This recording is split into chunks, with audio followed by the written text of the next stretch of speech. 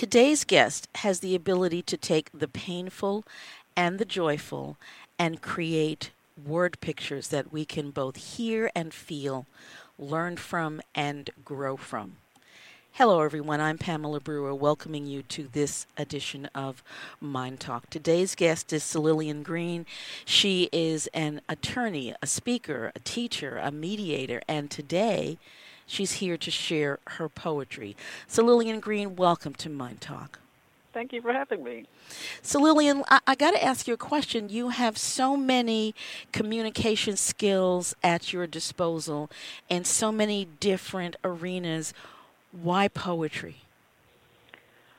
Well, poetry, I would say, is not my choice. It's my gift, my blessing, and that it was given to me as a tool, a vehicle, if you will, to speak in a way that I think people are able to hear, because oftentimes a poem is not threatening, and that the rhythm of the poems, I like to think, invite the listener in so that they actually are learning from it in the rhythm of it. So it is a way that you speak from your heart to others.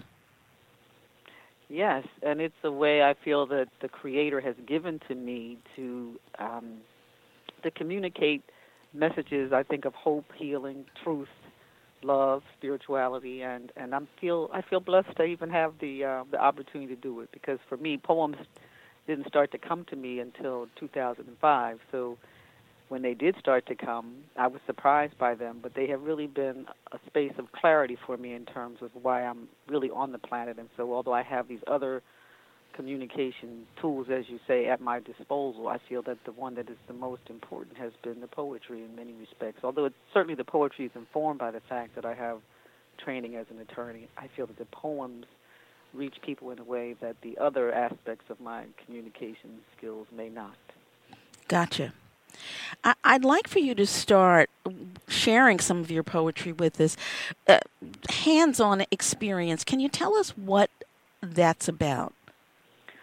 Well, hands-on experience is a poem written in the voice of a person who is an abuser. We hear about domestic violence, but we don't hear it in the voice of the abuser about what they think they might be able to do. Well, share that with us if you would. Hands-on experience. If I put my hands on you in a threatening way, get up, get out, don't stay.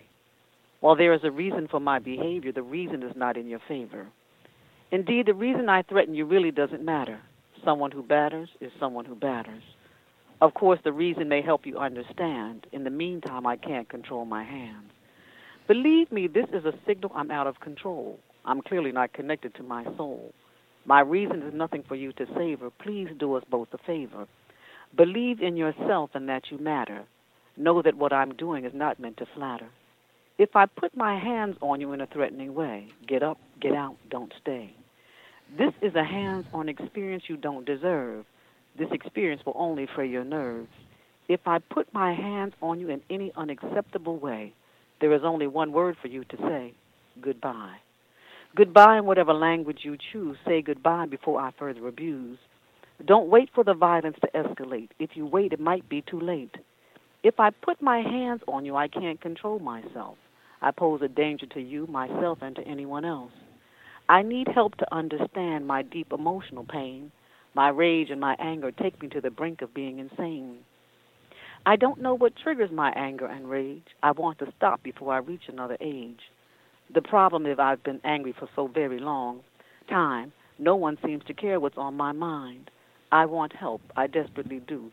I'm afraid to seek help. Instead, I attack you. If I don't seek help and deal with my pain, we'll both suffer from my emotional drain. Until I seek help for my deep-seated pain, you will be the target where I aim. There's no excuse for me to treat you unkind. Saying I'm sorry is not enough each time. If I hurt you once, I will hurt you again. There's no need for you to pretend. Don't pretend I've done nothing wrong. With me, you don't belong.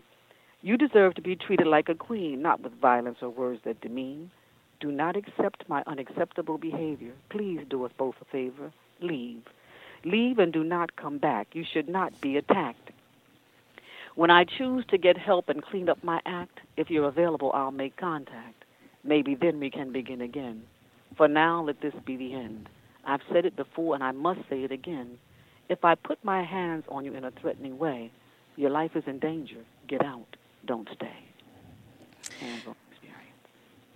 You know, what's fascinating about this poem is that you have said in so many words and so few words all at the same time, truly the essence of what happens when someone stays and the reason that they should go. I'm struck by a few things that you said in Hands On. Believe in yourself and that you matter. Know that what I'm doing is not meant to flatter.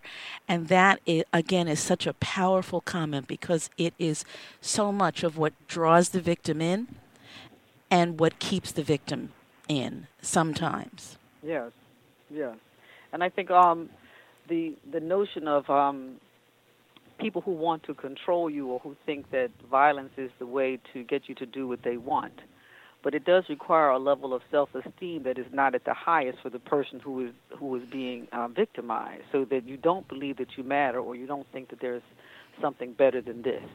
But what I really thought was interesting about how the poem came to me in the voice of the abuser. Yes. And that this is the person who recognizes the anger and the rage and being on the brink of being insane and wanting to do something, wanting to clean up their act. And if they do, then they'll make contact. So they are also taking responsibility for the behavior and telling the person that if I put my hands on you in a threatening way, your life is in danger. Get out. Don't stay.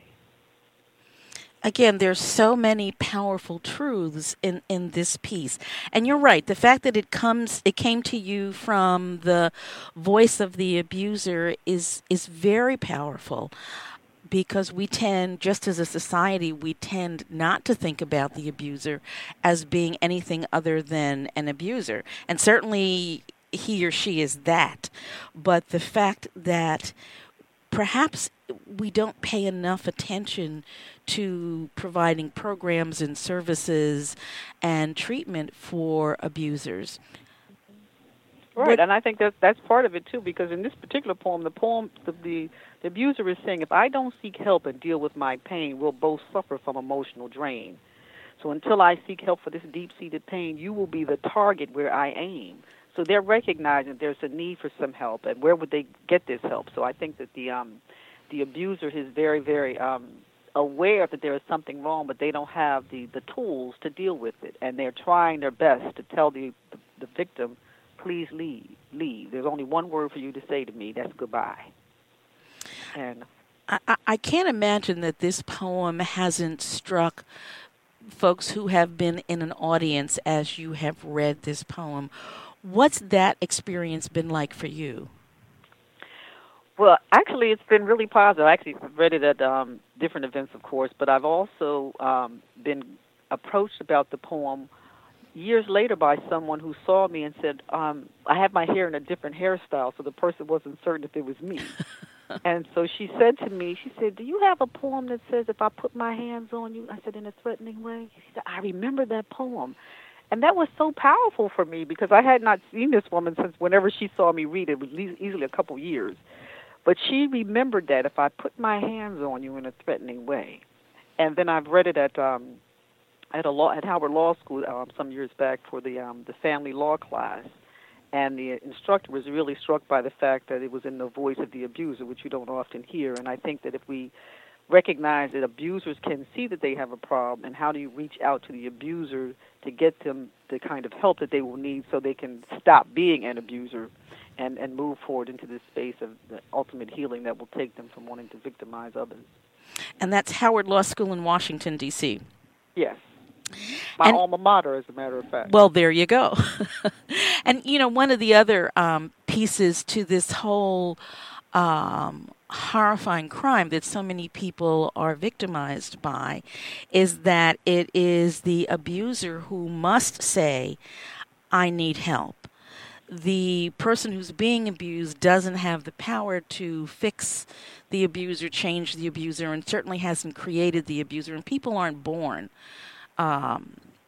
abusive. They learn how to be abusive. So clearly there are two sides, but that does not mean that if you are being harmed, understanding that someone needs help doesn't mean that you have to be their punching bag or their pincushion until they get help. Right, right, and obviously the victim needs some help too, because you wouldn't tolerate it but so long if this turned out to be what was going to happen in the relationship. So the both parties need help, but I really feel like in this particular instance, this poem, the abuser speaking is, I think, a very powerful space for the victim to hear, the audience to hear that the abuser is recognizing there's some space in the abuser that needs healing, and the abuser recognizes that and wants to get help and deal with the pain. Have you ever read this poem in front of an audience of high school or college? Well, you were at Howard University, but high school students? No, I haven't read it to a high school audience. Well, unless they were in a venue. It wasn't at a high school. No, I've never read it at a high school in particular. I would think that this would be very powerful in that arena, because we know that so many times in high school there's a great deal of abuse and people don't name it as such, don't treat it as such. So I would ask that you really think about some high school work. Well, I'm open to invitations to places where that could possibly take place. Sounds good. So, Lillian, there's another poem that you have on domestic violence, Just Enough. Can you share that with us? Well, actually, Just Enough is not domestic violence. Just Enough is about love. I was trying to alternate them so they would have space, but I could do the other one that is about domestic violence. It's called Encore. Please do. Encore. I invited you into my theater, my life. Showed you my tears, which you gently wiped. Prime seats with no obstructions, I didn't foresee any destruction. I enjoyed having you in my theater, my life. I gladly agreed to become your wife. Naturally, you joined me on center stage. I expected us to happily turn life's page. Hand in hand on center stage, when the curtains closed, then came your rage. Your rage I could not foresee. When the curtains opened, you bowed with me. For the packed audience, we were all smiles. I used makeup to cover your violent style. The backstage violence, we hid it well. My friends would ask, but I wouldn't tell. Instead, curtain call after curtain call, together we answered them one and all. I gave you an encore in my life. I forgave you for the pain and strife, until one day I thought about taking your life. Then I knew I could no longer be your wife. Your violence had gone too far. You completely forgot that I'm the star. This show is closing with tomorrow's matinee. Tomorrow my life begins a brand new day. Prepare for your final act. I can take no more of your brutal attacks. The curtain will close once and for all. I have taken my last fall. There will be no more battles for us to wage. I'm moving forward without your rage. I won't answer your request for an encore. Instead, I'll be leaving by the stage door. Without you is how I will turn life's next page, and my next curtain call will be on a different stage. Encore. That is beautiful, and that is so powerful. Thank you for sharing that with us. Thank you for asking me. I like the metaphor of the stage and being an act that is portrayed, and how oftentimes people are in these miserable marriages, and there are things happening behind the scenes, behind the curtain, if you will. But that the violence begets violence. So that line in the poem where it says, until one day I thought about taking your life, and she knew she had to go. And so there will be no more encore. She is going to be leaving by the stage door. And life for many people is indeed a stage. Mm-hmm. Yes, it is. It really is, yes. Let's turn to love. Let's turn to love, yes. So the poem, the first one I'd like to read is called Just Enough. Just enough. Give me just enough love to wake me in the morning. Enough love to embrace the new day dawning. Give me just enough love to get me out of bed. Enough love to know I'm alive and not dead. A love that's relaxed and sublime. A love I can call on at any time. Give me just enough love to move me on my way. Enough love to know God heard me pray. Give me just enough love to stand straight and tall, enough love to last from winter through next fall. Give me just enough love to feel safe to cry, enough love to know when to say goodbye. Give me just enough love, that's all I ask. With enough love, I'll complete any task. Give me just enough love, no more, no less, enough love to feel I am truly blessed. Give me just enough love for my whole life through. If I have just enough for me, I'll have just enough for you. Just enough. If I have just enough for me, I'll have just enough for you. Mm-hmm. Say more about that. Well, I feel that there's a power in love and receiving love that allows you to give love. And all you need is just enough. It's not that love is going to be in and of itself enough. You just have to have it. And if you have just enough, you'll have just enough for other people too. So that's how I see it. I'm struck by the line where you say, feel safe enough to cry. Certainly, there are many relationships in which the idea of being vulnerable just doesn't seem safe. Right. And I think when you're able to cry with a person, you really do feel a level of safety and security, because everybody can't handle your tears. And if they aren't able to comfort you, it leaves you with a space of hurt and an insecurity about the person that you're with. So that I think we all know we have certain friends who you can do certain things with, and being able to cry with a person is a really important, I think, part of a relationship where you can be open and vulnerable, as you say, about what's going on in your life, and know that there's a space of compassion in this other person who can see your tears and allow you to cry those tears, but also be able to comfort you in those tears. The idea of allowing yourself to feel vulnerable in a relationship and being able to shed those tears, as you suggest, there are often times when people who are with you in that space don't know how to be there. And those are the times when someone may say, you shouldn't cry, you don't need to cry, I wouldn't cry about that. Any variation of that theme, that the tears don't need to fall. And I would just, for those people who have a tendency to do that, I think you would agree, CeLillianne, that that's not helpful, and that it's important to recognize one's own discomfort with tears and vulnerability, not to try to shut someone else down. That is not empowering. Right, and I agree with you, because I think part of some cultural dynamics is that if you're crying, stop crying or I'll give you something to cry for. Well, crying, like sneezing, is something that you really cannot control unless you've been taught. You can be taught not to cry, but then you hold in until the dam breaks. A sneeze, you're not going to be able to stop. But I do recognize that there are people who are not comfortable with your tears because maybe they've been taught that if a person cries, well, then perhaps they're weak, or there's something about that level of vulnerability that you can't handle, or because you've been told that, well, if you cry, your tears are not going to mean anything, so why should anybody else's tears mean anything? But I feel like this is the water purification system that the Creator has given us, and if you begin to cry, you have something to cry for. And you're not an actress, so that if the tears begin to flow, you have to allow them to come, because they're going to help with the internal cleansing that is going on within you. And the people who are not able to handle your tears and be able to comfort you in your tears, you might have to reevaluate that person's space in your life, particularly if you feel like there will be a circumstance where you might need to cry.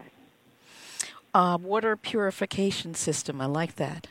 Mm-hmm. Yes, oh, definitely. I think the body is really very fascinating in terms of what it does to help you get rid of certain things and to help with your internal healing process. Like the sneezing is designed to clear out impurities that are in your system. Tears do the same thing. And the fact that the water is salty, I think, is really important too. When you cry, your tears are salty. Indeed. Mm-hmm. Men don't often have permission to cry. When you think about crying, are you talking about women? Are you talking about men? Are you talking about everyone? Well, I'm talking about everyone. I think that the dynamic of the tear is for all of us. And one of the things that you can recognize in events where people are really happy that they were so happy that they started to cry. He or she was so moved that they were brought to tears. Everybody recognizes the power of tears. the people who want to shut down your tears, they have something internally amiss, I think, in them that they can't accept it. But we all recognize that there's something so powerful about the tear, or tears, if you will, whether it comes from a man or for a woman. A person gets so choked up, and even the men who seek to try and stop it from happening, they know that there is a power in it. There's something within them that is so powerful that it has produced tears, and they need to release them, because that emotional sensation, if you will, that feeling that is going on in them, has produced what the Creator has provided for the ultimate of a release, which is in the form of the water for purification, that is the tear. So I think it's for men and for women. And so for those folks listening who, which are likely more men than women, who are saying, I don't cry, I can't cry, I never cry, perhaps you can hear this as an encouragement to allow yourself to be human. The ability to allow yourself to cry is actually not a sign of weakness. It is a sign of health, and it is a sign of strength. I agree, and I think that men who are saying they don't cry now, because every child, you come into the world bringing tears with you. So at some point you were taught that you should not cry, and so you've trained yourself to suppress the emotion, which is not healthy. So I agree with you totally. The poem Because I Love You, can you share that with us? Yes. Because I Love You is the first poem that I've ever wrote. Before I was even trying to write poems, Because I Love You came to me as a children's book, and that's what I was writing it to be, a children's book, with no thought that I had other poems in me. And in fact, would read this poem at various events, babies' blessings, church anniversaries, weddings, and people would invariably ask me for my other poems, and I would say, well, I'm not a poet, I don't have other poems. And then the dam burst and the poem started. So Because I Love You is really the heart of me, and I think it's because I have this poem that I have all the others. So it's Because I Love You. Because I love you, I thank God for the day of your birth. Because I love you, I help you grow and know your self-worth. Because I love you, I show my commitment to you every day. Because I love you, I believe in you, come what may. Because I love you whether near or far. Because I love you, I accept you as you are. Because I love you, I treat you with respect and dignity. Because I love you, I ask God to teach me to love you faithfully. Because I love you, I listen to you with my ears, eyes, and heart. Because I love you, I miss you when we're apart. Because I love you from head to toe. Because I love you, I tell you and everyone I know. Because I love you, I value that you're one of a kind. Because I love you, I encourage you to speak your mind. Because I love you, I wipe away your tears. Because I love you, I trust God to erase your doubts and fears. Because I love you, I spend time with you. Because I love you, I share what I have with you.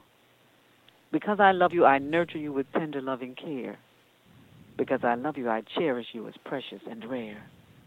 Because I love you, no ifs, ands, or buts. Because I love you, I tell you the truth no matter what. Because I love you, I kiss you and hold you in my arms. Because I love you, I keep you safe from harm. Because I love you, I pay attention to how you feel. Because I love you, I show you my faith in God is real. Because I love you, I laugh, cry, and sigh with you. Because I love you, I share who I am with you. Because I love you, I tell you I'm sorry when I'm wrong. Because I love you, I try not to be away from you for very long. Because I love you, I forgive you when you hurt my feelings. Because I love you, I support you when you need emotional healing. Because I love you, I comfort you when you stumble or fall. Because I love you, I answer when you call. Because I love you, I understand when you need some space. Because I love you, I encourage you to live life at your own pace. Because I love you, I pray with you and for you to God above. Because I love you, I ask God to bless you with joy, peace, and more love. Because I love you. Absolutely beautiful. Thank you. That is my heart poem. That's the poem that is the heart of me, and I know that without that one, I do not have another one. CeLillianne Green, who wears many hats, but today she is sharing her poetry. CeLillianne, you wrote a poem entitled Hi. Can you share that? Hi. Oh, hi. Wait a minute. Okay, I don't have the one from looking at that one. But hi is it's a really short poem to say hi. If you don't say hi, you've already said goodbye. That's it. If you don't say hi, you've already said goodbye. And that poem for me. Thank you for asking about that poem because I speak all the time to people when I see them, and it's really important to say hi because you don't even recognize that if you're not acknowledging the other person's humanity, you have said goodbye. So there's nothing that can ever take place between the two of you because you haven't done the work to say hi. And there are three words that are already spelled out in the alphabet. The letter I, like I am, the word hi, H-I, and the word no, N-O. And I have, for people who have difficulty saying no, I have a really short poem called No. Please read And that. no is a very powerful word. It sits in the middle of the alphabet undisturbed. L-M-N-O.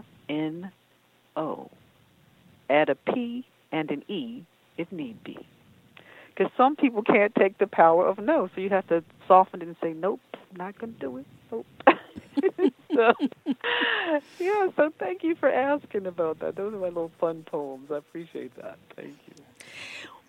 One of the things that I think about when I hear hi and when I read hi was the notion that it is important to see yourself and to see others. And the idea of being seen is so critical and often so difficult.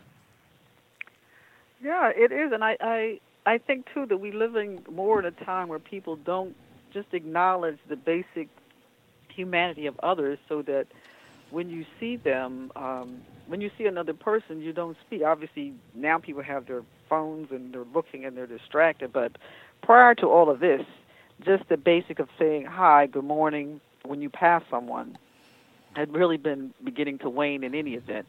But I think that the more we are able to acknowledge the humanity of others, the better we become as human beings.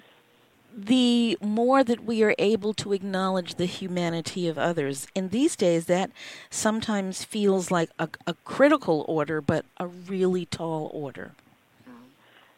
But it's unfortunate that it's becoming a tall order because the less we acknowledge the humanity of others, the worse it is going to be for our country and for the world because that means you are better able to demonize them as some other that is not quite human. And unfortunately, this country in particular has a history of having, with respect to black people, people of African descent who were enslaved, literally put into the U.S. Constitution that they would deem the enslaved people, the black people, as 3/5 of a human being for purposes of representation in Congress. So we really have to be ever mindful of the importance of acknowledging the humanity, lest we fall down the slippery slope of the demonization and what can come with that.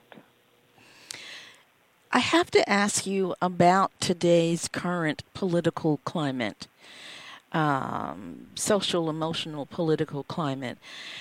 So many times what we hear are poems of anger and despair and exhaustion and you name it. But I don't hear that in your poetry. Well, right now, my spirit is not bringing me anything to address what is currently happening. It's as if, though, for me, spirit is saying, do not give this energy of our spirit, because I think the Creator has cycles, and certainly in this country there have been cycles of behavior, and that a correction is going to take place, but it won't come from the words that I'm writing. They're not coming, and I'm actually gratified by that because I don't. Once I get once poems begin to make their way through me, they are in me, and I'm feeling them in a way physically that requires me to be with that energy for a period of time, certainly until the poem is gone, and then until I finish writing it. But then it will stay there because I have already been through whatever it was needed to produce it. And I really feel like there's something very powerful in the fact that I'm not being brought anything to address what's currently happening. CeLillianne, how do people find out more about you and what you're doing? Well, they can check my website, which is my name, CeLillianneGreen.com, and that's spelled CeLillianneGreen.com. It's all one word, CeLillianneGreen.com. And they can email me through my website. Terrific. Thank you so much for sharing your creativity and your spirit and your time with us here today on Mind Talk. Thank you for having me. And folks, thank you for joining us on this edition of Mind Talk. Mind Talk is brought to you daily as an educational public service, and it is not intended to replace any work you may choose to do with a medical, mental health, or other professional. Mind Talk is available on demand by going to MyNDTALK.org. I'd love to know where in the world you are as you're listening today, so do send an email to me at Pamela, Pamela, at MyNDTALK.org, MyNDTALK.org. And don't forget to go to the homepage and sign up to be entered into our free weekly giveaway. And again, that's MyNDTALK.org. And remember always, if it's unacceptable, then that's what it is. Unacceptable. You take care.